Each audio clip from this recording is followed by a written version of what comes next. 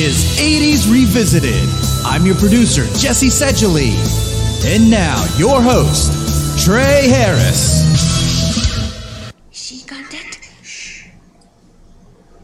Yes, I am there. This is the Ghost of 80s Revisited. We're back again 2 weeks in a row, fuckers. Hi, everybody on YouTube and everybody listening tomorrow to the 80s Revisited podcast, the latest and greatest episode with your host with the most, babe, Tradle Juice Harris. Tradle Juice. Because there's no character I want to be associated with in this film. With me, as always, my producer, the living dead to my city of, Jesse Sedgley. Yes, I am. And today we're going to briefly talk about 1983, in the U.S. at least, the release of City of the Living Dead / The Gates of Hell. This is available on YouTube. Go check it out. For free.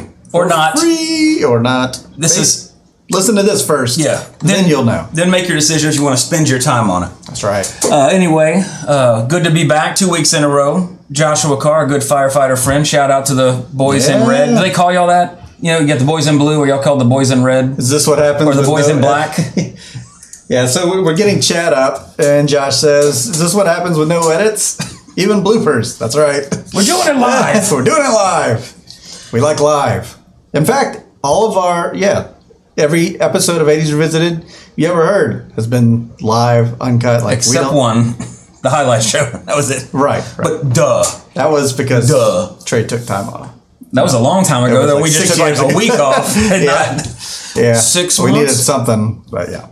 But anyway, good to be back. Glad to keep it going 2 weeks in a row. A new record. I know. For the rebirth of 80s Revisited. Yeah. But again, today we're going to talk about City of the Living Dead / The Gates of Hell, May 6, 1983 in the United States. However, it did release 3 years earlier on August 11th in Italia, my homeland. IMDb gives it a 6.3 for some reason. Rotten Tomatoes, 55% critics. And also, same as last week with Jason Lives. Jason Lives. 55% audience. So it matches... both of them matched. And it is on Prime as well if you don't want to watch it on YouTube, because I know most people have Amazon Prime. Yeah. So if you want to watch this in HD, it's on Amazon Prime. Not bad on here. I just thought I was laughing because they just did that 70s show shot at the table. Exactly. That's not a problem with this film, but we'll get into it in a second. Okay. Couldn't find any info on the budget, opening, domestic gross worldwide, or the rentals. However, this is definitely falls into that category of cult film. This is one of those films that is perfect for the background at your Halloween party, where you have the audio, you're playing Halloween music, but you're watching. This is on the screen. Yeah, that's exactly right, Miss Melissa. He may still have gone to hell, but he. Oh yeah, I forgot. First he lived. Yeah, so on a podcast, we're recording a podcast, so people can't see what is being said in chat. But if you want to participate in that chat, go over to youtube.com, search 80s Revisited Podcast, and I'm sure that'll show the channel. Subscribe, because we need like 100 subscribers to have the name. Something like that. I think that's still a thing. We'll see. Go check it out. We'll get there. Huh? You know? Anyway, directed by Lucio Fulci, also known as the Godfather of Gore. Now, he's most notable for making the zombie films, Z-O-M-B-I, or when they come out over here, Z-O-M. You know, it has multiple spellings. All of these movies that he's done, except for maybe The Beyond, has 2 or 3 different names when they come over to the U.S., and everything. So, but Zombie 1 through 3, so just so everybody's educated for you non-horror fams, which is what I call our listeners and viewers now. I didn't mean to misspeak, but that's what y'all are, our fams. Good cover, Trey. Yeah. They're in-name sequels only to George A. Romero's, of course, classic Dawn of the Dead, Day of the Dead, Night of the Living Dead, Diary of the Dead, Survival of the Dead, Land of the Dead. I think I'm missing one in there, because they got a little out of hand there at the end. But Land was great, though. Dennis Hopper, rest in peace. Still great. There's a lot of rest in peace when it comes to these movies. Yeah.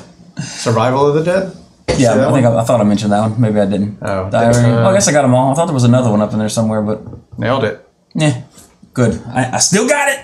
But anyway, so because in fact, I believe he wanted to call this City of the Living Dead / The Gates of Hell. He wanted to call it like Twilight of the Dead, and then he got pretty much a real quick cease and desist letter from George A. Romero. Said, "Nah, bro, you can't do that." That's interesting because you think it wouldn't be close enough.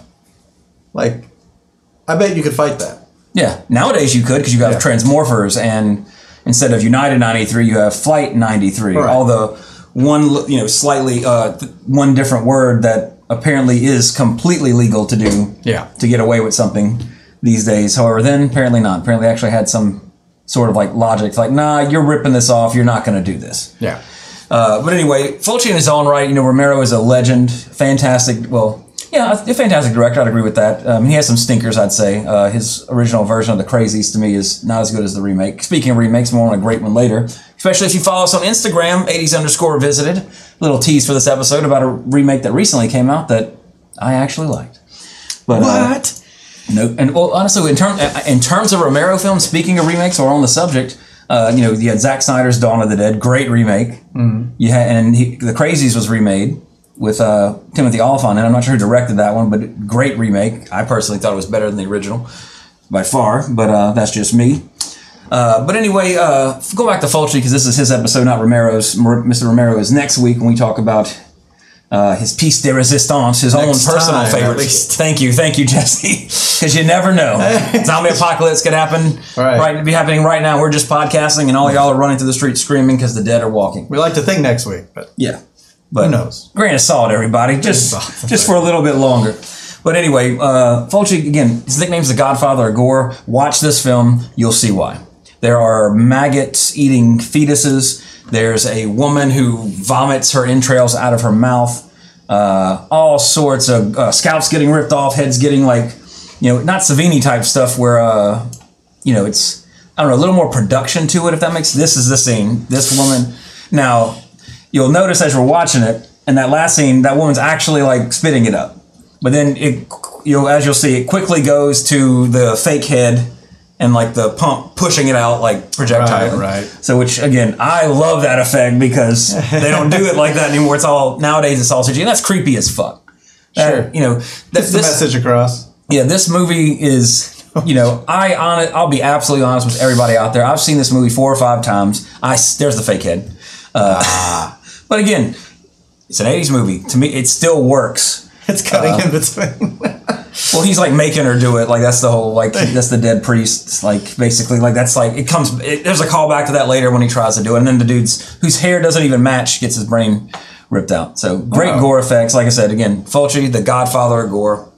Even though this movie especially doesn't make sense. And, not talking anything bad about Fulci. He's a legend. Of course, Zombie 2, which was not made in the 80s, unfortunately, so we couldn't do it for Halloween Horror last year with all the zombie films. But Zombie 2 is probably his most famous work because that's the one that features the zombie fighting a tiger shark underwater.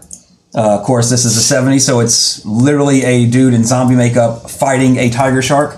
And also that one has probably, we talked about scenes that were scary last week. Not scary, definitely one of those kind of scenes where a woman slowly gets pulled by a zombie onto a splinter, into her eye. And again, fantastic gore effects, on par with Savini, I'd say, especially for their time, on par with Savini. That's not it, is it? That's it. Oh, that is it? That's literally the movie. The zombie's attacking a shark and takes a big chunk out of it. So that's what Zombie 2 is famous for. Pretty much this scene. Round 2, bitch. Fight! Well, of course, sorry, podcast listeners. They switched to the fake shark here. Well, from what I understand, from what I understand, it's again, we obviously didn't cover this episode on this one because it's not in our decade. But from what I understand, apparently the guy in the zombie costume claims that he has this shark trained. This is a wild tiger shark. I'm not buying it. No. However, he believed in himself enough to where, as you're watching this, he puts his hand in its mouth. Wow. And it's a live, fully breathed, there you go. His hand is in that tiger shark's mouth. And he's just in zombie makeup. So, maybe he's the shark whisperer. I don't know. But, anyway, City of the Living Dead. If you like this film, or Zombie 2 is another great one.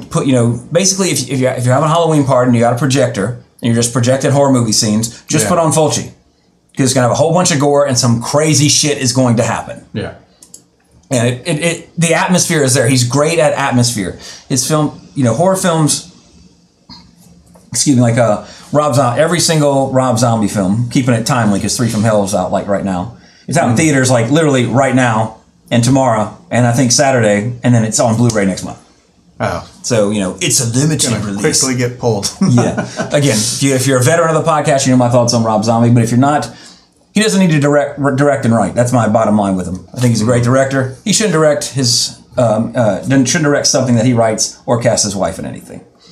That's my 5-second opinion of Rob Zombie. But anyway, similar to Zombie, like Devil's Rejects, great film, probably his best in my opinion. That and Lords of Salem. Not that that's saying much, saying it's the best Rob Zombie film. But you know what? I heard on Shudder, free plug to Shudder, sponsor our podcast, Shudder. Give us some free subscriptions at least. There's a series that originally aired on AMC, was Eli Roth's History of Horror. Eli Roth, I'd put him in the same category as Rob Zombie. I don't dislike. I think he has talent, but it's not used to the best of his ability or anything. Because I think the whole torture porn thing, that's not my bag, man. Didn't care for the Hostels. But anyway, on there, he's interviewed Stephen King, the legendary Stephen King. And Stephen King had a great quote. He said, even the worst horror film that he ever saw was still fucking awesome. Completely agree. These movies, spoiler alert for the score, they're not going to be getting Oscars or any like high ratings on this podcast even, but they're still, like I said, I've seen this film like 4 or 5 times. Probably at least 5 or 6 to be honest with it. Original Shudder? Oh. I was just looking up things you were talking about. Anyways. Gotcha, sorry. Moving on. But yeah, anyway, so Fulci also, like I said, he had Zombie 1 through 3, he did The Beyond. He had a really big rivalry in terms of getting, artistically doing films with another Italian juggernaut at the time, Dario Argento. And unfortunately, Mr. Fulci passed away in 96. So Fulci also wrote this film with Dardano Sacchetti. They also wrote Sharks, or in parentheses, Devilfish, Thunder, and in 1990, The Bronx Warriors. So we got a couple of fucking Shakespeares here, people. Of course not. Cinematography, Sergio Salvati. He also did The Beyond, which probably one of Fulci's best. It's actually a coherent movie. Again, there is a plot in City of Living Dead. I'm giving it a little bit of a hard time, but it's just not a very good one to me. But The Beyond is a much better film in terms of story and all that kind of stuff as opposed to this one, in my opinion. Although, according to IMDb, they agree by 0.5%, or 0.5 points, whatever you want to call it. But anyway, also, what's that? 6.8? Mm-hmm. This one's a 6.3. Ben Wyatt just dropped into our chat, folks. Oh, Ben, there's another Friday the 13th in December this year, so there'll at least be one, there's guaranteed to be one more before 2020. Yeah, Ben Wyatt says it must be 2020 already, I guess referring to the fact that there's another episode. There's an episode, yes. Ha ha ha. Good to see you, Ben, or literally see what you type, Ben, not literally see you. Right. Maybe one day when you get over to the States, or my daughter grows up and I win the lottery and get to go to Australia like I always wanted to go. And visit Tasmania. I'm singing that to Violet too. Me and Jesse were talking about things that I was singing to my daughter because Autumn puts her to bed and she sings "Twinkle Twinkle Little Star," all the classics, I guess, in nursery rhymes. Meanwhile, I'm singing Bonnie James Dio and cartoon theme songs and something else which we'll talk about later. But anyway, so this film stars Christopher George. Never trust a person with 2 first names. I've said that before on the podcast. Peter, he was also in Graduation Day. Into the Ninja, not the Die Entward song of a movie. He was on lots of TV. Catriona McCall, she was Mary. She was in A Good Year, Lady Oscar, and The Beyond, so she's a Fulci reference. Enjoy your work day, Ben. Let me see. Carlo Di Mejo, not sure how you pronounce it, I apologize, was Jerry. He was in Woman's Prison Massacre and The Dead Are Alive. The first one sounds pretty interesting. No, I'm just kidding. Antonella Intergreghi. Sorry if I butchered that name. I apologize. It was Emily. That's perfect. Thank you. I mean, I'm a quarter Italian, so part of it should at least be somewhat 25% correct. Hey, at least. She was in Giant of the 20th Century and Under Siege. Oh. Not the Steven Seagal action classic with Tommy Lee Jones that ends with a knife fight. The 1980 version of Under Siege, which, hey, we could do that one on the podcast. Wow. Giovanni Lombardo Radici was Bob. He was also in The Omen, a horror classic, which once you actually have a child and watch The Omen, that's a way more fucked up movie. That's one of those films that, like Mother, what's his name? Aronofsky's mother. Certain films that you watch and like, oh, that's kind of brutal. But then when you actually have a child and you have that bond with another living creature that you can only have by creating it, like Dr. Frankenstein, you watch something like that, you're like, oh, shit, that's fucked up. So if you haven't seen The Omen, a great 70s film, that's the remake. Oh, right. Yeah, not the 2006 Well, he one. was also in it. Oh, wait, is that the one I'm thinking of? Never mind. He wasn't in the original Omen. What's the original year? The original Omen was in 70 something. Oh, yeah. He definitely was not in the original. Oh, I didn't put the date on there. My mistake. So he was in the remake. Yeah. So he played in a lot of sucky shit. Anyway, so he was obviously in there because of his tie to this film, I imagine, the Fulci connection. Sure. And then Daniela Doria was Rosie. She was also in The New York Ripper and The Black Cat. Great picture on IMDb of her getting a knife through the mouth or something. Can't even see her face. Like, I have no clue what this woman looks like. Yeah. It's just a very awkward... Just a knife through the face right there. I mean, there was no better picture of this young lady to put for her IMDb profile picture. Nope. And apparently she doesn't give a shit because it has no info about her. It's what, like, she probably doesn't even know that she has an IMDb profile, or she's dead. I don't know, just saying. Don't know. She hasn't been anything since 1982. Yep. Retired or dead. One of the. I don't think there's another one in there. But anyway, Jesse, have you ever seen City of the Living Dead, a.k.a. The Gates of Hell? I have not. You've seen a good bit of it today, though. I kind of have. You've seen the high as much points. as the stream has.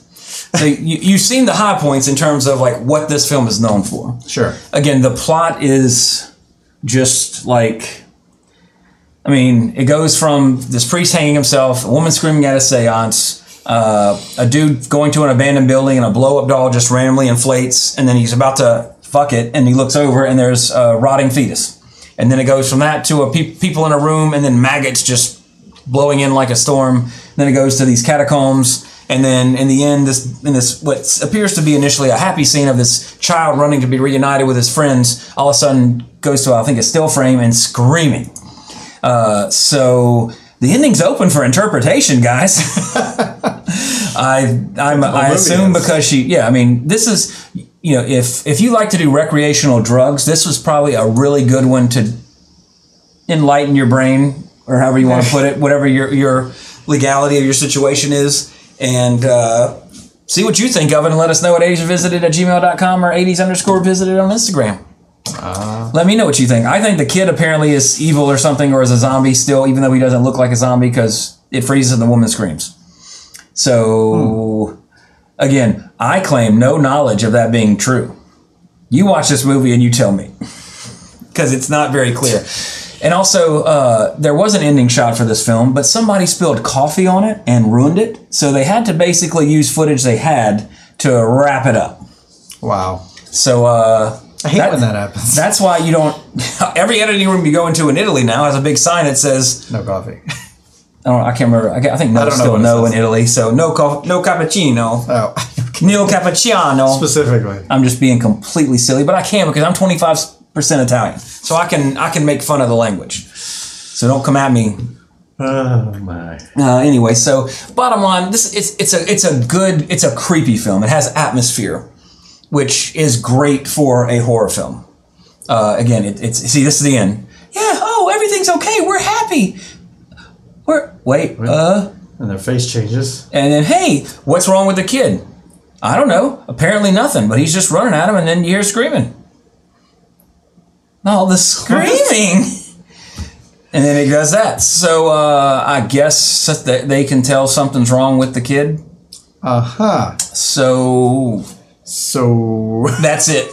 Now, credits. Now, getting on with more, we went to the trivia here. This is the first installment of the, quote, Gates of Hell trilogy, which also includes The Beyond and The House by the Cemetery. Again, I find The Beyond to be a bit like, that's one, someone says, Zombie 2, if somebody says, what would you say somebody should watch if they've never seen a Fulci film? Zombie 2, because you got the shark, you got another famous scene with, very famous gore scene. And it's, again, Fulci, he's not my favorite. I'm not a Fulci fan, but I'm a horror fan, so therefore I give it the respect it deserves at its time. And, again, it's one of those landmark gore films. It's harkens to Italian cinema of the time, We're not going to film school here. That scene actually is a great scene, although it goes on way too long. And I say it's great because first of all, a whole bunch of people are talking, and this coffin's being covered with dirt, and these two dudes standing right next to it don't hear this woman go like, This dude walks away like, huh? Look, it's covered with dirt, but he hears it, comes through it, and then with the pick again. That's great. That's what I'm getting at. That's a dumb decision, but it's a good visual. Like, sure, in the coffin, then the light comes through, but he still goes at the side. Okay, I know somebody's in here screaming. Don't go for the sides of the coffin, or say, "Move, I'm coming," or move to the left. You're left of the coffin. I'm in the right. I'm in the right. He's just making air holes.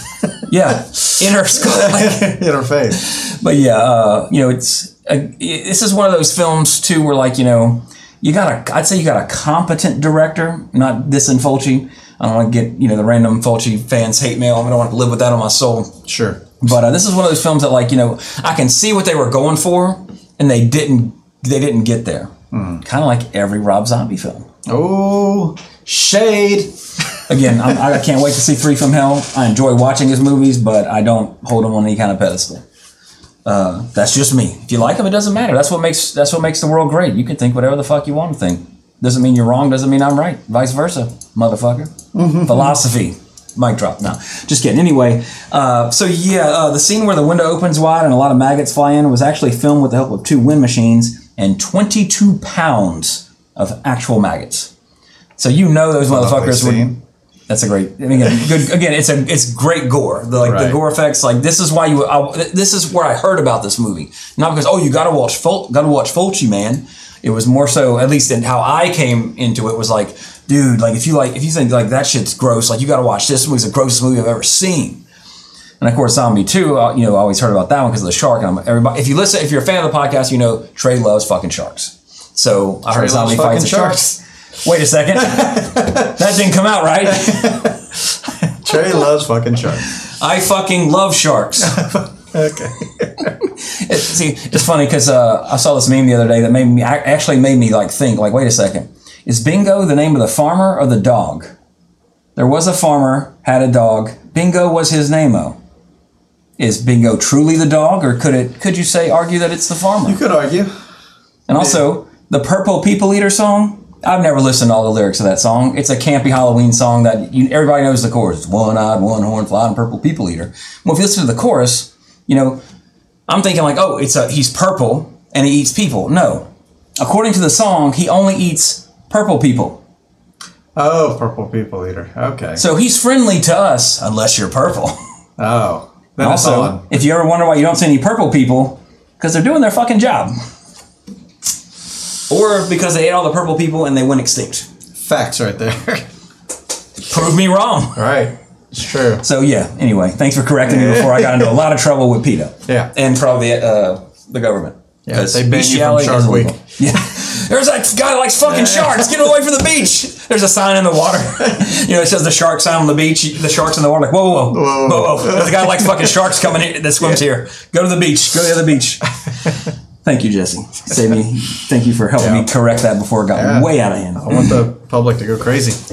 Remember last time? What would ever make them think that? But anyway, Lucio Fulci always carried around a bag with his trademark pipe and tobacco, and one day on set, he reached into his bag and found a handful of maggots, which I was kind of getting at before the whole fucking sharks thing happened, which had been used earlier in the film in the scene where all the maggots blow through the window. Pretty much, at first when I read that, I was like, oh, obviously they got in there when they shot that scene because they used 2 giant wind machines to pump 22 pounds of maggots. Nah. Christopher George, the film's lead actor, did not like Fulci. So that day, he took a whole handful of maggots, which we're watching right now. It's maggots, Michael. How do you like your maggots? That's a Lost Boys quote for you people that don't know the Lost Boys. Right. Which surely is nobody that I know, because I would be extremely disappointed. But anyway, it's actually the lead actor, Christopher George, did it on purpose because he did not like Fulci. Did not like working with him. Yeah, that's all real magnets. Magnets. They're throwing magnets out. That's awful. Yeah. That's probably hard day on set. Real vomit. Probably. Guess. Maggots do not smell good. I'm sure they don't. I have been around them.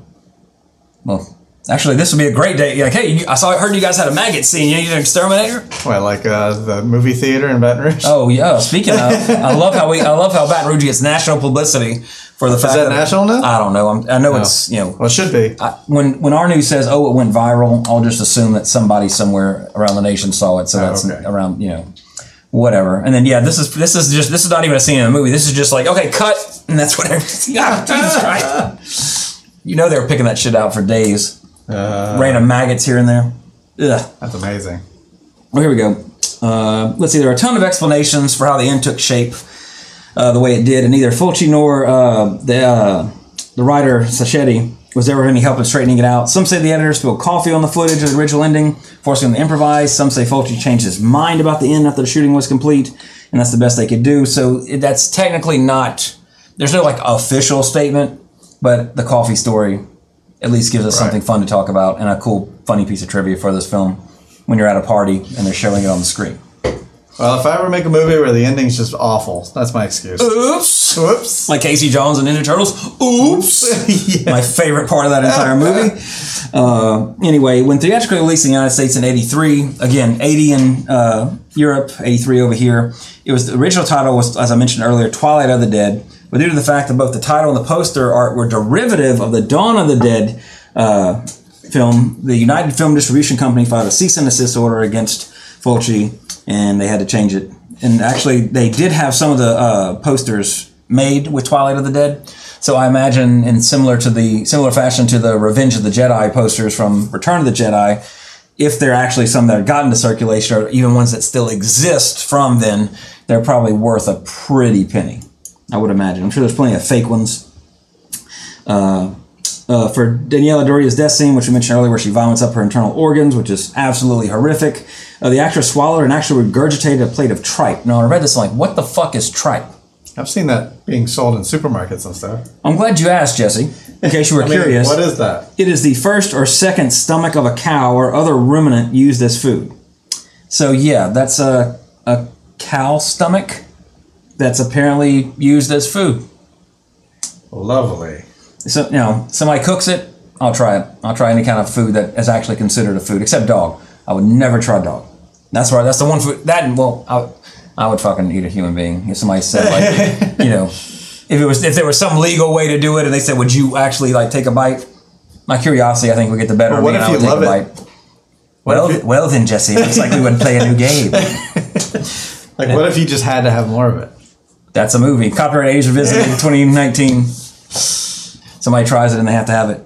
Kind of like, that was sort of like Ravenous, in a sense. I mean, what's his name? Great actor. When 28 Weeks Later. Not Guy Pearce. He was the kind of main character. And speaking of Ravenous, also starred 80s icon and convicted child pedophile Jeffrey Jones. Oh my God. Robert Carlyle? That's it. Thank you. Yeah. I could not think of. I could see his face. He was also one of the worst. I like Robert Carlyle, but he was not a good Bond villain, and World Is Not Enough either. But nevertheless, great actor otherwise, in my opinion. Yeah. Let's see. So, in close-ups, the fake head was used, as you mentioned, which contained a pump that spewed the organs out more forcefully, which we saw earlier. Score-wise, I'd give this movie, as in terms of a movie, this is a little high, but I'd say a 5, simply because it's fun to watch. If you like horror movies, if you like watching gore effects, those practical effects that, to me, hold up because they're real. And if you don't believe me that these effects hold up, they hold up better than any 90s horror movie, because go watch any 90s horror movie and those effects, when the advent of all the CG, Scream series not necessarily withstanding, I'm thinking of like Wishmaster, those kinds of a little more fantastical horror movies of that decade where the CG is meant to do things and it's just like, I want to barf my guts up like this movie. Like that does not hold up. Practical stuff, of course you can tell it's a fake head, but again, my argument is, it's fake, you can tell it's not real. But no, it is real. It's an on-set thing happening. Right. It's not, when what you see is what CG, you it is not real. There's nothing real about that. There is a tennis ball. There's a piece of foam hanging in the air somebody's reacting to. Mm-hmm. I am not an actor. I'm sure Gary Oldman doesn't give a shit. He can act with a tennis ball or he can act with a fake head on set barfing its guts out. It doesn't matter for that kind of talent. But I would imagine if I was a director, if I was, making a horror movie, I would go practical as much as possible because I would want. I truly believe that no matter what, no matter how good they are, on some level you're going to get a better reaction because they are seeing it. They know exactly how they would react to that. They can, they might get blood splattered on them or whatever, as opposed to digitally added blood later splattered on the screen or anything like that. I mean, I think the actors should get excited too. Yeah. As opposed to a tennis ball on set, like saying, this is going to look great later. Because quotes that I randomly remember, I remember when Dennis Quaid, that cheap, that B movie Harrison Ford, just kidding, Dennis. If you're watching or listening. But if you're not watching or listening, loved you in inner space. That's about it. But no, just kidding. Anyway, he said one of his quotes was, because Dragonheart was speaking of the 90s, which Dragonheart's effects do not hold up. I hate to say it because that was at the time, holy shit. At the time. Wow. No. Now, and again, I cite Jurassic Park. Came out, I'm pretty sure before Dragonheart. What did Jurassic Park do? It mixed practical and CG. And yeah, you can obviously tell when it's CG, but it is done at such a level to where it doesn't matter. But anyway, the quote, I remember Dennis Quaid saying he commented how hard it was to act with a tennis ball. Somebody, some some script supervisors all set saying, the stars, Bowen, look at the stars. And there's a tennis ball, and he's supposed to be reacting to a dragon with the voice of Sean Connery. So. Yeah, 1996. Yeah, that's 4 years after 3 Jurassic years Park? after the release of Jurassic Park, not the creation of it, though. Yeah. Yeah. So there's no, when there's a benchmark film like that, like Jurassic Park, in terms of the advent of CGI, there's no excuse for a big budget film after it. I'm not saying Dragonheart had the budget of it, but it was billed, as a big CG character. Yeah. There's a reason that it's Dennis Quaid, not Harrison Ford. Budgetary. Sean Connery as the dragon, so your budget went to your effects, and I would imagine Sean Connery. All right. And David Thewlis is the villain, so that's a good thing. But that was kind of before he was not popular. That's the wrong word, but before Dragonheart's before I had an appreciation for David Thewlis. Put it to you that way, because I'd found him annoying in this movie. However, he was meant to be. So that's just me being crazy because that's just written honesty. That's good acting. For me to be annoyed, like Joffrey from Game of Thrones. I hate that fucker. Yeah. But that's not because I hate the dude or hate his act. It's because he did a good job. When he pops up in Batman Begins, I'm just like, kill him! So anyway, this film, I give it a 5. It has its supporters, obviously, online. Everybody loves something. I'm not saying it's a bad film at all, but in terms of the totality of what makes a good film, acting, music, story, script, directing, technicality, all that stuff. This checks off a few of those boxes, but not enough for me to say that it's anything better than it's not better than the sum of its parts. Right. Now this is a film. If somebody said they're remaking it and had an idea of how to end it, hell yeah. Yeah, give it a shot. It's still open to anyone stepping in and doing that. Yeah, and this is one. Again, you got to get Tom Savini, you got to get somebody, you got to get Nicotero, somebody who can handle that level of gore these days. Because the movie we'll talk about in a little bit had some practical effects, but also had some CG. But speaking of the Jurassic Park factor of blending them to where it works, to where even though I know it's CG, I'm not taken out by the fact that is not there. Right. Again, in horror, what makes it scary? That it's happening, that it's quote unquote real. When you're in the closet and Michael Myers is smashing through it, that is terrifying. When you're in the closet and a CG rabid monkey wolf is coming through, and the CG might look good, but there's that uncanny valley, as they say, that this is not scary. There's nothing scary about that. There's nothing real there. Jamie Lee Curtis is reacting to, in that particular scene, Tommy Lee Wallace coming through the closet. Whereas in modern movies, I'm trying to think of an example, It Chapter 2, I haven't seen Chapter 2, but It, again, not bashing it, but that's why when I say it's not scary, this is the exact reason. I jumped because he burst out of the TV screen. Right. But at the same time, it's a giant CG clown. Now, of course, if I actually saw that in real life, yes, that would be terrifying. Not saying that. But knowing, first of all, you're watching a movie. You know, like my dad used to tell me when I'd watch something on TV, like, it's just a movie, son, don't get scared. No problem, Dad, not scary. Yeah. Meanwhile, later that night, that kind of thing, you know, so it doesn't scare me in that regard, where, like, you know, watching the opening of Friday 5, where he comes out of the grave and kills people and then walks right towards the camera with those black eyes, the devil's eyes. You know, that's real. Like, that's really happening. That I know what that would look like in reality. Yeah. So there's a level of fear there, I think, that exists. Again, just my perspective, as opposed to a giant CG head coming out. Hey, Georgie, blah, blah, blah. Not Georgie's in the beginning. I know he doesn't say that in any other part of the movie. So don't crucify me, horror fans. Not that anybody does. Yeah. I'm just in case this gets really famous one day. Yeah, sure. Oh, he covered his bases. What a smart guy. Not that that's going to happen. But, you know, yeah, I mean, like, that's why, you know, the shark in Jaws is more real to me than any other shark movie that ever came before or after, aside from the Jaws sequels where they use the real shark. Because, again, the shark looks fake, but it's literally there. It is real. Yeah, it's fake, but it's real. Right. They are in the if you were in the water and that shark popped up next to you, the exact shark from Jaws, you, just like me, you'd shit your pants in the pool.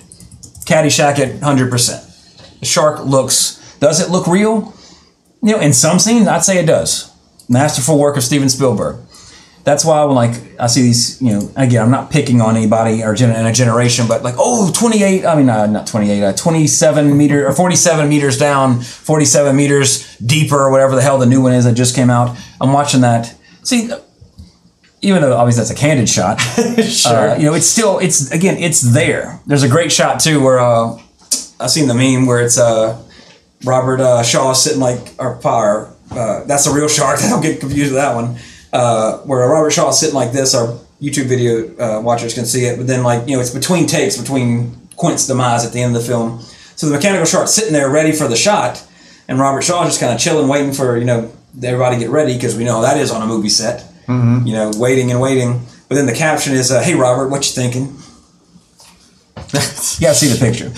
But it's a funny meme that I've seen that my wife shares with me. Like, that's one, like, in our relationship, she'll send that when she wants to know what I'm doing. Right. Like, hey, Robert, what you thinking? Okay. See, look, that is fucking terrifying. If you just were in the water and you saw that, if I saw something that looked like it did not belong here, looking, you know, I mean, that's you got to describe it for the podcast people. Sorry, it's a scene. It's a YouTube thing. It's just throwing me off. Yeah. I'm seeing it. It's a whole new world. Don't you dare close your eyes. But it looks like just some footage of the making or behind the scenes footage of Jaws where they show the mechanical shark. Shot of it in the water, fin sticking out. Yeah, looks great. And it looks real. It's huge. Yeah, I mean, it looks good. This is this is the 70s. Right. So yeah, when you make a shark movie these days and the sharks look stupid, Deep Blue Sea. Love that movie to death. Super Thomas Jane, Samuel L. Great, you know. I say a great film, but we know what I mean when I say that Deep Blue Sea is great. You know, it's that kind of great. It's great fun. Exactly right. It is a fun, enjoyable film to watch. They have some practical sharks in there. The real sharks look fantastic.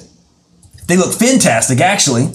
But then when it cuts to the CG ones, like when Samuel L. gets eaten, that is one of the worst CG effects in any big budget motion picture in the past 20 years. It looks so bad. Even at the time, it was like the shock of that moment happening was then ruined by the second shot after that, after everybody's reaction, where he gets pulled into the water, and it is just blatantly like the most VHS board game effect kind of thing that you've ever seen. Coming up, we're gonna survive. If you're on YouTube, you're watching with us right now. Yep, Samuel screaming, slow zoom of Thomas Jane, or Samuel calls him in the commentary, Super Tom. Yeah, that's bad. Yeah. No, it gets worse. That shot, when you see that, especially when you watch movies in 4K or 1080p, you know, when you're watching them in high def, streaming them, the CG flaws are way, way worse than any of the seeing the seams of an appliance on a horror movie, you know, we're on a zombie or anything like that. Just watched Day of the Dead last night with Autumn, who had never seen it, in preparation for the next episode. And it's just like, you know, we watch, you know, in the highest definition copy I can find of it. I'm assuming it's 1080p. God, it's still so terrible, man. And the shark's gray. They show it later. It's navy. It's a darker blue. It's just like there's no cohesive. Yeah. So watching Day of the Dead, I mean, it's like those effects are 30 years old and still look fucking disturbing. Yeah. When he gets ripped in half, and one of the most famous scenes in any zombie movie is from the end of Day of the Dead, where he gets ripped in half, and it's just like, it's still like fucking like, god damn, like they did that 30 years ago. Yeah. And, Nicotero is continuing the Lord's work in The Walking Dead in terms of the effects. I'm not going to say, I don't think he's considered the showrunner for that series or anything, but I know he has a much bigger hand than he used to. But I mean, Nicotero is, he worked under Savini and everything. So I mean, he is the modern, well, not modern because they work together, I guess. But I mean, he's that next one in that lineage, so to speak. I mean, Savini's not getting any younger. So who's going to be the next one? I'm not sure. I know Nicotero has a studio, so I'm sure he has like his proteges that will, come up under him. But it's like, I remember when Starship Troopers came out, Phil Tippett, who did all the miniatures for Starship Troopers, was like saying how he had so much fun working on this film, but he also said how scared he was of what this meant. Like he said, when's the next time I'm going to get to...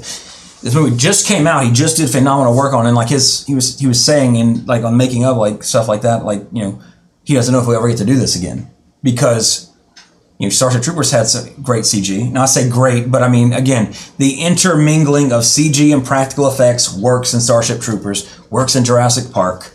So when it works, it doesn't detract from either one, I think. Yeah. Because, that's obviously this trooper's being held by a puppet, so to speak, or whatever. Oh, that's obviously CG because they can't do that. But if you do it well, you have a good director, you have good cinematographer, you have a competent CG studio that sees what the physical models look like and reproduces that digitally, it makes sense. That was a time where people didn't know what they were doing. Yeah. I mean, nowadays they know that they need to get lighting for the whole scene, like to get everything. Yeah. Like I was watching like behind the scenes of this Bollywood thing even, and they often have bad effects, but they still did their homework. They were doing this large sphere that was rolling, and they had a guy with an actual sphere like walking through with the sphere. Oh, so the VFX people would know how to light the actual sphere whenever it came time to do it. See, that's skill. Like that's like knowing, like you said, maybe just knowing how to shoot it, but they know how to do it. And back then they were probably just shot and be like, "Go figure it out, VFX people." Well, ILM, they were like, "No problem." We got this at that point. But then, whenever a new technology comes out for film, it has to prove itself. Such as CG, like to where, there's always a big deal. Like, when are you going to have the first CG movie? When are you going to have the first full CG character? All that, because it has to look a certain way. And there's been a lot of successes and a lot of failures. But as you're moving into that and you get that made, or you're moving into that, you have to have, at its genesis, you have people working on it who have something to prove. Like, we have to make this work. This has to look good. And, competition breeds creativity. Restraint, Rob Zombie, breeds creativity. Figuring out how to do something when your budget is cut in half, or you have to turn in a movie that's, not unrated but an R, or whatever the restriction is. You have to get creative. Some of the best movies ever made, Jaws, there's a great example. Mm-hmm. The shark's not working. And as Spielberg says, every time he wants to talk about it, I had to be very Hitchcockian about it and not show the shark. You weren't being Hitchcockian. You were utilizing what Hitchcock... I mean, you were. Don't get me wrong. I'm not talking bad about Spielberg.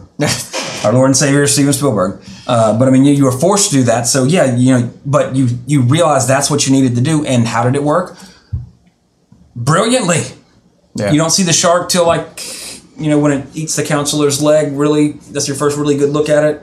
And that's, maybe almost an hour into the movie, 45 minutes into the movie. And everything else is POV until that moment. You see the fins when it eats the boy, when it kind of rolls over. But, I mean, you don't get a good look at it. You have no clue what you're dealing with, until that moment, which we talked, you mentioned last week, moments that actually scared me. When I was a kid, that was the moment in Jaws that actually scared me, is when that overhead shot where the counselor's hanging on the little red boat, and under the water you see the shark come kind of at a side angle, so you see the white belly. What would that be called? Counselor or leg bitten off, probably. That's the big and then because then the leg falls to the bottom, which looks fantastic too. It looks like, I swear that effect looks like a real fucking leg in that scene. Even today, it's brutal. It's before they pull him out of the water. There it is. Oh, this thing. Yeah, that shot right there. As a child, that was the terrifying shot for Jaws for me, because that's the shot where like there's something under the water. Right. And you've seen this thing kill a whole bunch of boom. Yeah, that looks pretty And then real. that leg looks to this day. Watch it on HD. Jaws. I'm not sure if it's in 4K, but it's in some high resolutions out there. Yeah. That fake leg looks fucking real. And should make a note that we were watching this on YouTube, and you could watch it with us. Just like Joshua Carr is right now. He said, I don't know if I can go back to podcast listening after watching on YouTube. So many extra visuals, and that is true. Hey, there you go. And Appreciate it, Josh. And you're live with us now. You know? Yeah, live interacting. It's like you're in the room, sort of, Yeah. virtually. But anyway, in the real world, May 6, 1983, Stern Magazine publishes the Hitler Diaries, which are later found to be forgeries. There's a documentary series, I believe, on Netflix called... I forget now the the name. sound works. Creepy. There's a documentary series on Netflix. I forget what it's called, like Greatest Hoaxes or something like that. But there's an episode about the Hitler Diaries if you'd like some background on that. It's a very interesting story. They tried to pass it off as real. Completely fake. But nevertheless, I found it to be a pretty good, interesting story. Like, I'm surprised there's not a movie. There's probably a TV movie about it. But, it would make a interesting movie about the whole forgery thing, about them trying to make money on it. So... But anyway, now I wrote this when we originally were going to do this back in October of last year. So my Back to the Futures aren't quite up to date on it. So we're going to, going off script. But anyway, I teased on Instagram, there was a remake that came out recently that I actually really liked. And everybody who's listened to it, anytime we talk about a movie on this podcast that's remade, I usually go on a tirade/tangent about how most modern remakes are not needed, are completely useless, add nothing, they suck. Right. However, now full disclosure, I am not a vehement Child's Play fan. Like I like the originals. I don't put them in the same category as Halloween or Friday or Nightmare, but I like Chucky. It's a great character. The new Child's Play was fucking great. Really? Despite all the as I'm watching it, basically. I will get to some spoilers in a bit. I'll warn before I actually get far into it to where I start actually naming plot points. But in the first 5 minutes, you see that it's not a possessed doll. Basically, a programmer at the factory he's a disgruntled worker. Right. So he removes the safeguards from one doll and then puts the chip in. Yeah, because it's now the buddies are they're like Siri, except they're mobile and are like little robots. They're little T-800s. Yeah. They climb up on shit. They do stuff, obviously. So this is a great way, like similar to what John Carpenter did with the Thing remake. Is like you take this idea, but you bring it into the modern world some, to where this is how it would kind of work now. Not in the original Thing from Another World. This is how Child's Play would work now. If they had something like this is what it would be. It wouldn't just be we had My Buddies in the 80s. That's what Child's Play was riffing on. Yeah. Now you have the dinosaurs that sync to your the robots that do all this stuff. So it's a perfect mix.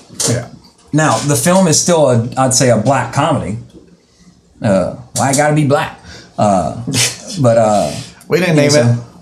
I didn't name that genre. That's just what they're called. Yeah. But okay, now I'm going to get into spoilers. Jesse, do you have any inkling to see it? I don't want to ruin anything go for it. Okay, here's Spoiler alert! Spoiler alert! Spoiler alert! If spoilers for the rest of the episode. If you don't want to have Child's Play remake spoilers, we'll see you next episode.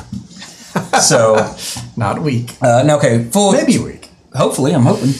Full Child's Play spoilers begin now. Okay, the first like the movie's right about an hour and a half, maybe an hour 38, maybe. Mm-hmm. The first half of the movie, Chucky is a fucking hero. Like he's like it's that like he's a robot who adapts and listens, sort of like Chappie, although not as obviously not as lovable as Chappie because I love that film. But anyway, it's where the kid's like he has an abusive not stepdad, but his mom's boyfriend is like a dick to him, so he's like, God, I wish you would just go away. Or he starts with the cat, he's like, oh, the cat scratched me, like, ow, like, God, I hate that cat. So, they do the video in the beginning, we're like, buddy, evolves to learn what you need, so there's exposition in the beginning. However, it's well done exposition because again, you're watching the commercial for Buddy. Yeah. So it works. That is well handled exposition. Not like, did you know these dolls learn things and grow like human beings? You know, it's done organically. In an entertaining way. Yeah. So like, and then obviously the cat heard his owner, who they say they imprint on. Like he does a little scan of Andy's face. So he's like, trailer. Yeah. So he's like, hey Andy, I'm your buddy, and voiced by Mark Hamill, which is great. Like, that's awesome. And then anyway, so Chucky eventually takes care of the cat. And then the kid's like, Chucky, no. And he's like, I thought you wanted me to, blah, blah, blah. Okay, so it's not like it's not homicidal. Then eventually he says the same thing, like the stepdad's abusive to him, hits Andy. So Chucky extracts his revenge in a very elaborate way. Nevertheless, it's still fun. The humor that comes from that situation in terms of how they try to dispose of the body or a body part is exceptionally entertaining. But then, so pretty much up until that point, Chucky is only, it's almost innocent. Like he's reacting. Oh, and they watched Texas Chainsaw Massacre 2, which we've covered on the podcast. So go watch that episode or listen to that episode. And of course, Chucky is watching Texas Chainsaw with all the friends, and they're all laughing at it because it's, speaking of a black comedy, so is Texas Chainsaw Massacre 2. Yeah. Some say the first one is. I disagree. So they're, Chop Top is getting his head, smashed in, and people are getting killed. And they're like laughing at how funny it is, taking the face off and everything.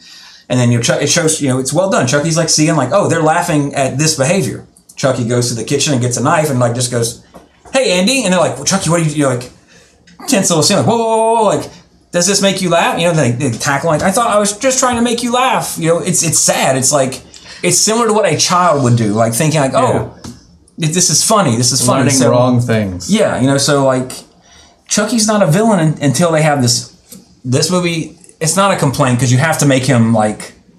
At first, I thought this might be absolutely amazing, and this is going to persist through the movie, and Andy's going to go to jail, and Chucky is basically not even a villain technically. Yeah. It's just evolved how AI learns. More of a cautionary tale almost, a Black Mirror episode, if you will. Doesn't go that way because it makes a sharp 90-degree turn. Then Chucky kills the building maintenance garbage man, who turns out to be spying on everybody in the shower and masturbating, and then finds Chucky in the garbage when Andy shuns him and rebuilds him after they kind of disarm Chucky, so to speak, because they realize he's actually killed somebody. So, but anyway, so the movie makes a really strong 90-degree turn to where you do not like Chucky anymore.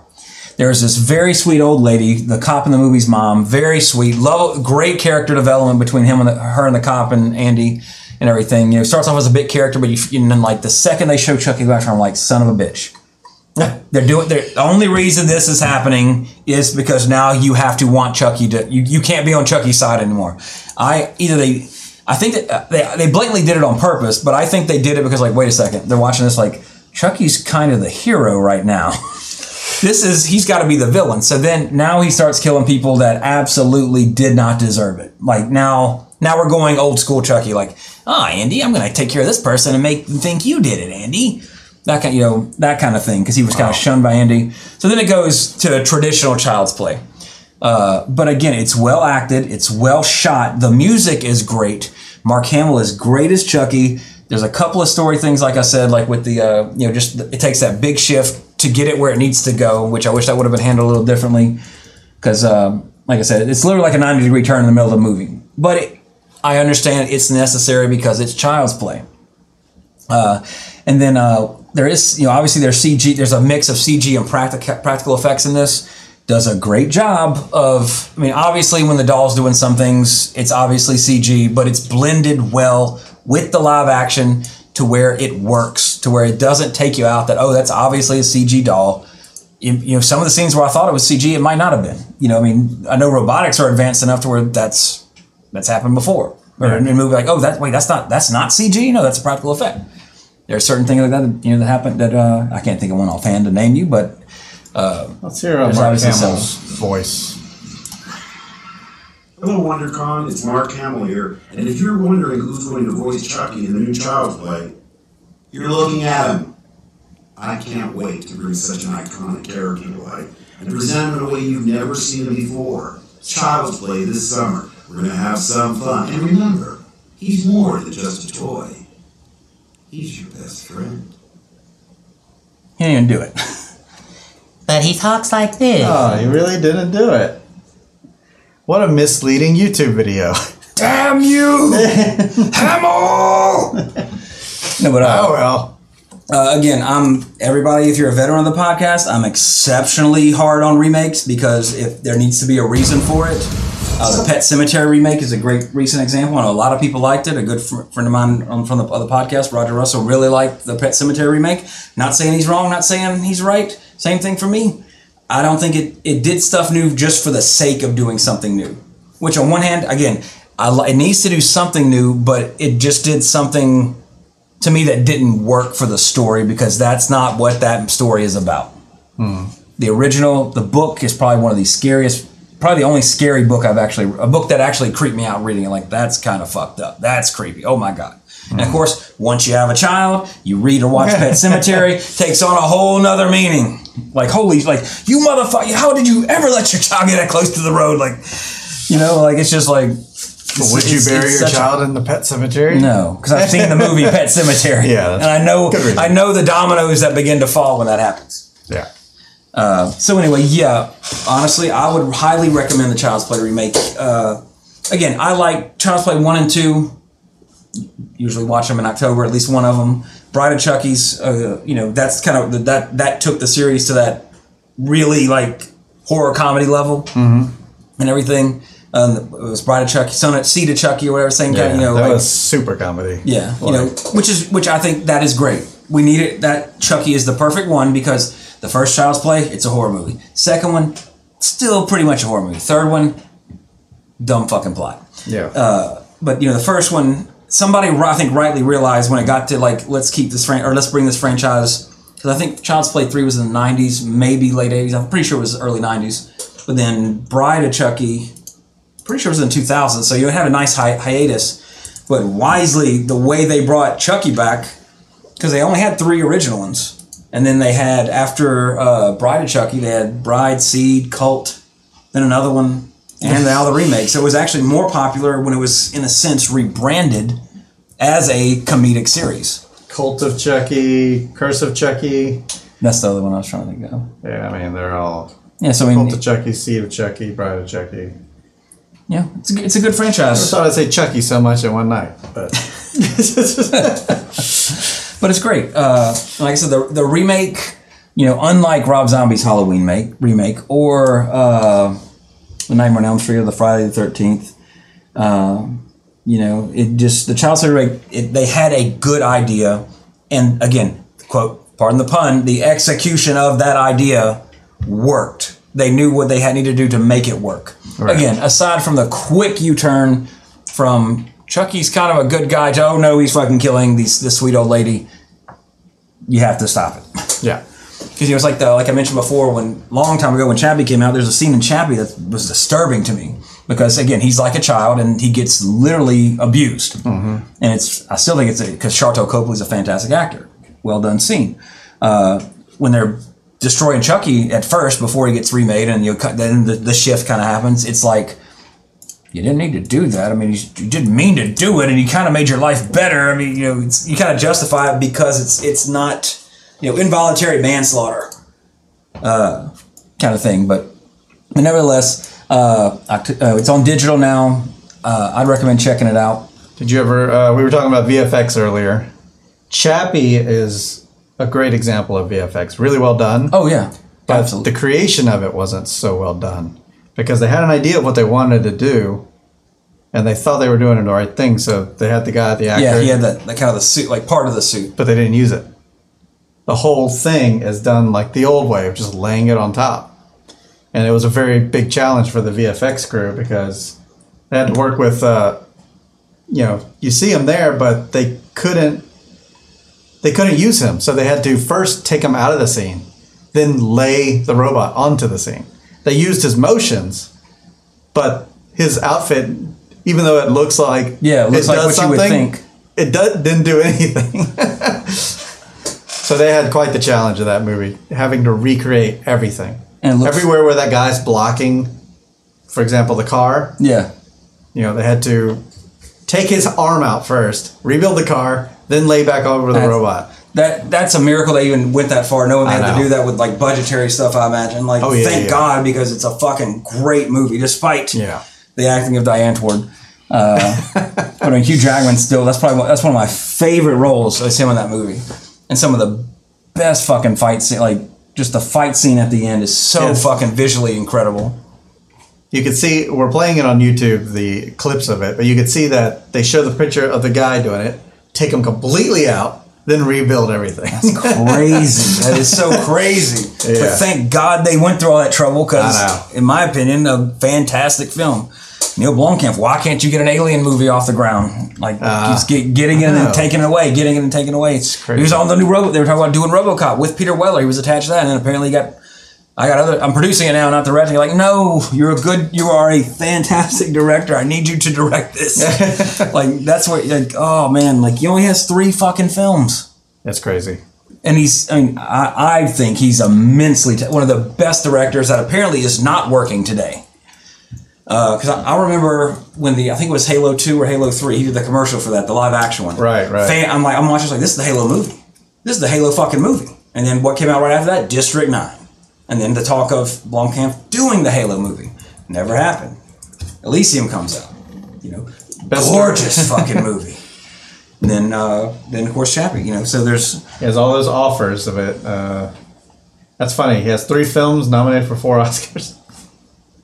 Dude, I mean, come on, man. Is that true? Really? Only 4? Well, yeah, pretty much. This Anthem thing is like a game or something. I must have done Anthem's BioWare's game. Which I haven't played. He is the director of 24 credits, but so many shorts in there. Yeah, because that's mainly what he that's what got him. Pretty much these 3 right here: District 9, Elysium, and Chappie. I guess he just liked shorts. I like shorts too. Live in Louisiana. A lot less pressure, I'm sure. I imagine he probably has more control over it with $100,000 or not $100,000 $1 million budget. Who knows what? Less eyes on it too, or at least a Netflix original or some web series or just something, man. That's crazy. Anybody that has an intellectual property that sci-fi should be throwing money at him to do a live action version of it.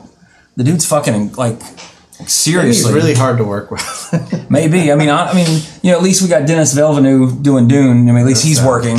But I mean, Blomkamp was he was my last hope in terms of in terms of visual directors, modern ones, to pick up the slack that Ridley Scott had in the 80s. And quickly lost with his redundant Alien sequels. But anyway, so that kind of, that's it for the back. Oh wait, no, also I saw Spider-Man Far From Home. Nice. I saw that. It was all right. It's enjoyable. I guess they wanted to have a little spoilers for Far From Home. Yes. It made the movie at the end. Yeah. Yeah, that part was like, holy shit. Yeah. But now Sony, Marvel doesn't have it, so now we have no clue what's going to happen. They'll figure it out. It's coming back. They're like, Thanos comes back and snaps real quick and takes Spider-Man out and then leaves again. I don't know, but Far From Home was good, but it's one of those there was nothing wrong with it, but it just, because you have... It was an in-between Spider-Man movie. It's weird that they said that was the last movie of that phase, though. Yeah, because what really happened, right? Nothing.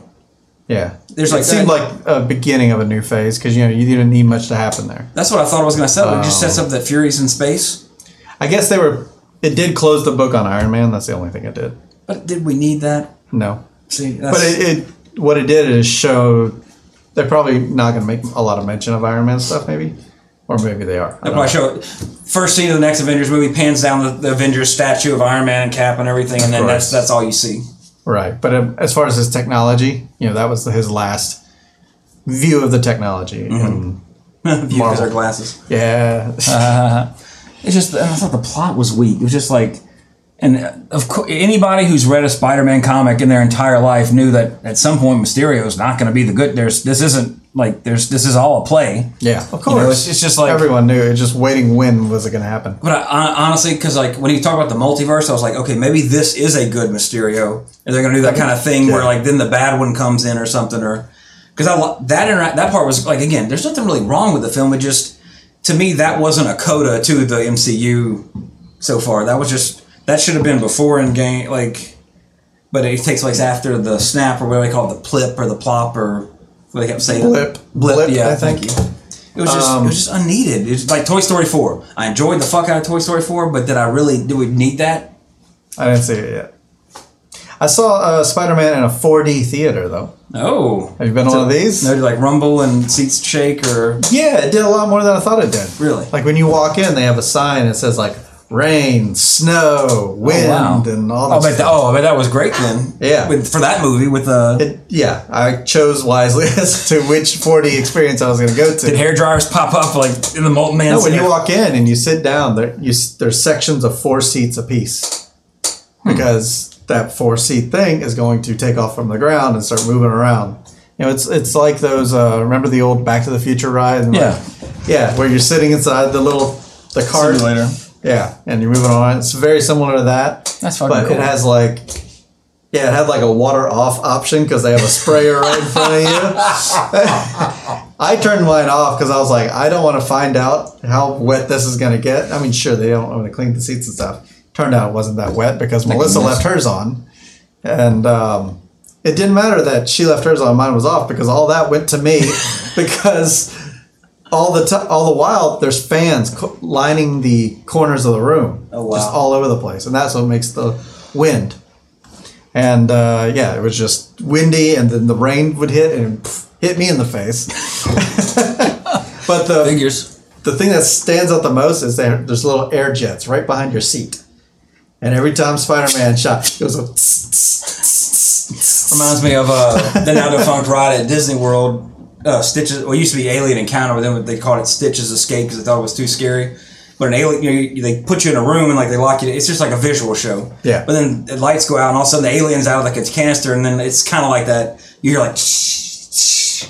And at one point a little air jet blows on the back of your neck, says, "Don't move," and you're, and it's like, like it licks you or something. Oh, so that sounds way better than the chair. It wasn't much more though. It was probably like $3 or $4 more. Was it worth it? I mean, was it worth to do it? Like I wouldn't do it again. Unless like the right movie came along, but I don't know, maybe it was more than that. I don't know. But it seems like that would definitely be like one of the that's a perfect movie. Yeah, because you got a giant water thing. You know, people say it's Hydro Man. It's not. Right. All the they have all the elements and stuff like that. And, that would be one. That'd be great. Yeah, they're really cool. It was the right movie to do it in. But then moving on. Yeah. I gotta pee. They did have a seatbelt. Wow. Yeah. The seatbelt light come on like please buckle your seatbelt. Your feet go in like a footrest like that. It's connected to the chair because you're coming off the ground by about a foot. Oh wow. Just a foot. It's not that bad. Like it'd be hard to get up during one of those scenes, but you wouldn't get up during one of those scenes. Wow. It wouldn't be easy. That's awesome. One day I'll experience that. My daughter's 18. There you go. When I get to see a movie again, which the new Rambo's out, and I want to see it. Do they have to be 18 so though? bad. I'm just being facetious. Okay, because I think kids would enjoy that. No, I was just saying, like in terms of where I can leave her alone. Right. Oh well, you'd be there too. No, you're done. Go to college. Daddy's done. Just kidding, Violet. Daddy loves you. A couple of emails since we came back after a very long hiatus. First from our good friend in the UK, Peter Gray. He says, "You're back and about time too. Oh, how we've missed you. The world has gone completely fucking crazy since your last episode, so it's nice to go back to the 80s and a more simpler time. Love Trey's rant about fan films. Had me in stitches. You're welcome. My art bleeds for you, our fans. I wish you both well and hopefully look forward to a trip back every Friday. Cheers, guys. Good to have you back. Regards to you all. UK Pete." Awesome. Good to hear from you, Pete. Glad you're not dead and you're still listening. There you go. And hopefully maybe one day you can watch and see what we look like if you haven't already. Check it out. And what time is it in London? 5 hours, 6 hours ahead of us. 5:30 a.m. Okay, Pete, you're off the hook. I'll forgive you this time, but next time we're gonna flood your phone with messages. And then of course our good friend Ben the Tasmanian Devil Wyatt says, "Look who's back. Hey guys, I was so happy to finally hear you guys return to podcasting. I don't know when the next episode will be recorded, so I'll just say I hope you had a great Halloween, Thanksgiving, Merry Christmas, and Happy New Year's." That's right. Which further explains what his comment he made earlier. Yep. Again, for anybody new, we have emails, I don't read them until we're on the air. Natural reaction. So, in case there's something offensive or anything, I can immediately always fall back on that. Look red in the face and didn't see that coming. Ay, ay, ay. But yes, anyway, seeing as you finally returned, I made the effort to watch City of the Living Dead free on YouTube. It's not my kind of film, but I was definitely impressed and freaked out a bit with the gore effects, most notably the girl who vomited her insides out in the car and, of course, the drill scene. One question, what the fuck happened in the end? I'd like to ask you that same thing, my friend, because I don't know either. The kid started running across the cemetery towards the adult, then there was a scream and cut the credits. I don't get what happened to warrant the scream. Well, that's all for me. I don't know either, Ben. I just assumed something's wrong with the kid. Or they're so traumatized that seeing a child run towards them, they're still like, ah! Or they're single parents and they listen to this podcast and thought, no, we don't want a kid. We don't want a kid. Look, we're not going to be able to podcast so often if there's a kid. But that's the truth. And then he says, P.S. Mission Impossible 2 fucking rules. Go to hell, Ben. Just kidding. Just kidding, my friend. Because we talked about that on a way long ago episode about how I don't like Mission Impossible 2. That's funny. But nevertheless, always good to hear from our friends both in the UK and Tasmania, since we're big everywhere except our home country, the United States. Yeah, that's all right. But no, actually, a big place. no, Joshua Carr, our good friend locally here.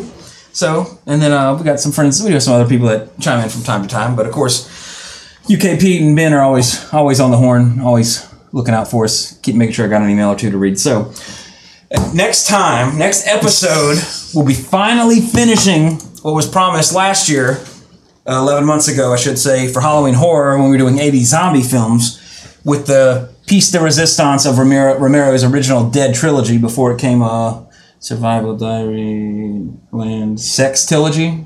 I guess Septilogy. No, Sep will be 7. It's a lot of movies. Yes. That's what so, George Romero's own personal favorite film of his at that time, Day of the Dead. I don't think I believe it might be on Prime. Last I checked, we watched it because I have it on Blu-ray. So I'm not sure what streaming service it's on, if any, right now. But if you can't get around to watching it, check the highlights on YouTube. I'm sure somebody has all the gore scenes from it. Because, like I said, it's famous for probably one of the most famous zombie kills of all time. In fact, it's probably go to Watch Mojo, free plug for those fucking douches. Just kidding, Watch Mojo. I love your horror list, even though some of them are way the fuck off. I think they're completely random. They gotta be. I think they just pick written by an intern or something. They're picked by somebody that I think has an agenda or something. I don't know. I'm not saying an agenda. That's the wrong way to put it. But it's a horror movie. Google top 10 horror movies of 1980. Number 1, Poltergeist. It could be. But we're also talking about the decade of the slasher and all sorts of other stuff to say that that's the best horror movie of the decade. Yeah. There's an argument for it. Don't get me wrong. But I'm just saying that Watch Mojo, when it comes to their list of things that I'm pretty sure they're not quote unquote researching in terms of how I research, and because Jesse does stuff too. We research stuff for this podcast in terms of stuff like that. Only YouTube saw what I did. I know. Let's do that for the podcast listeners. But anyway, so I forgot where I was going with that.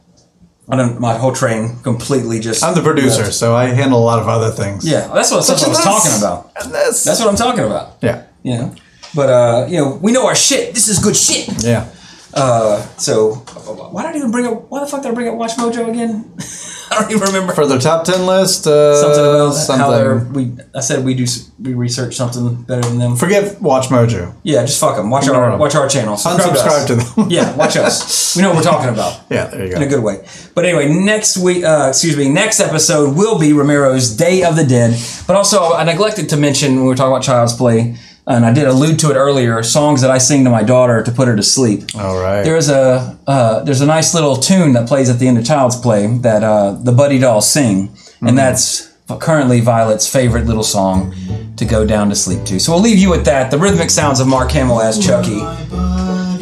And we are your buddies too, and we'll see you next episode, everybody. Cowabunga! You're my best friend. I love you more than you will ever know. I will never let you go.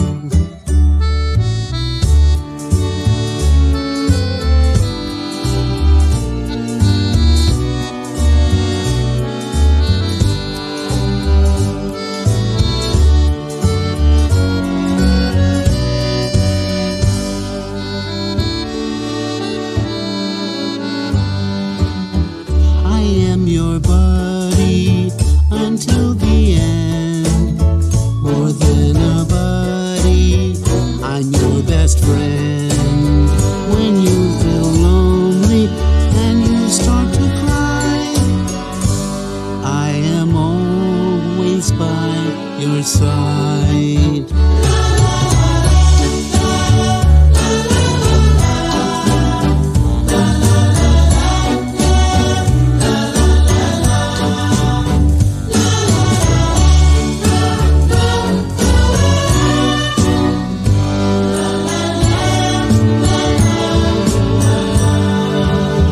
We are best buddies until the end.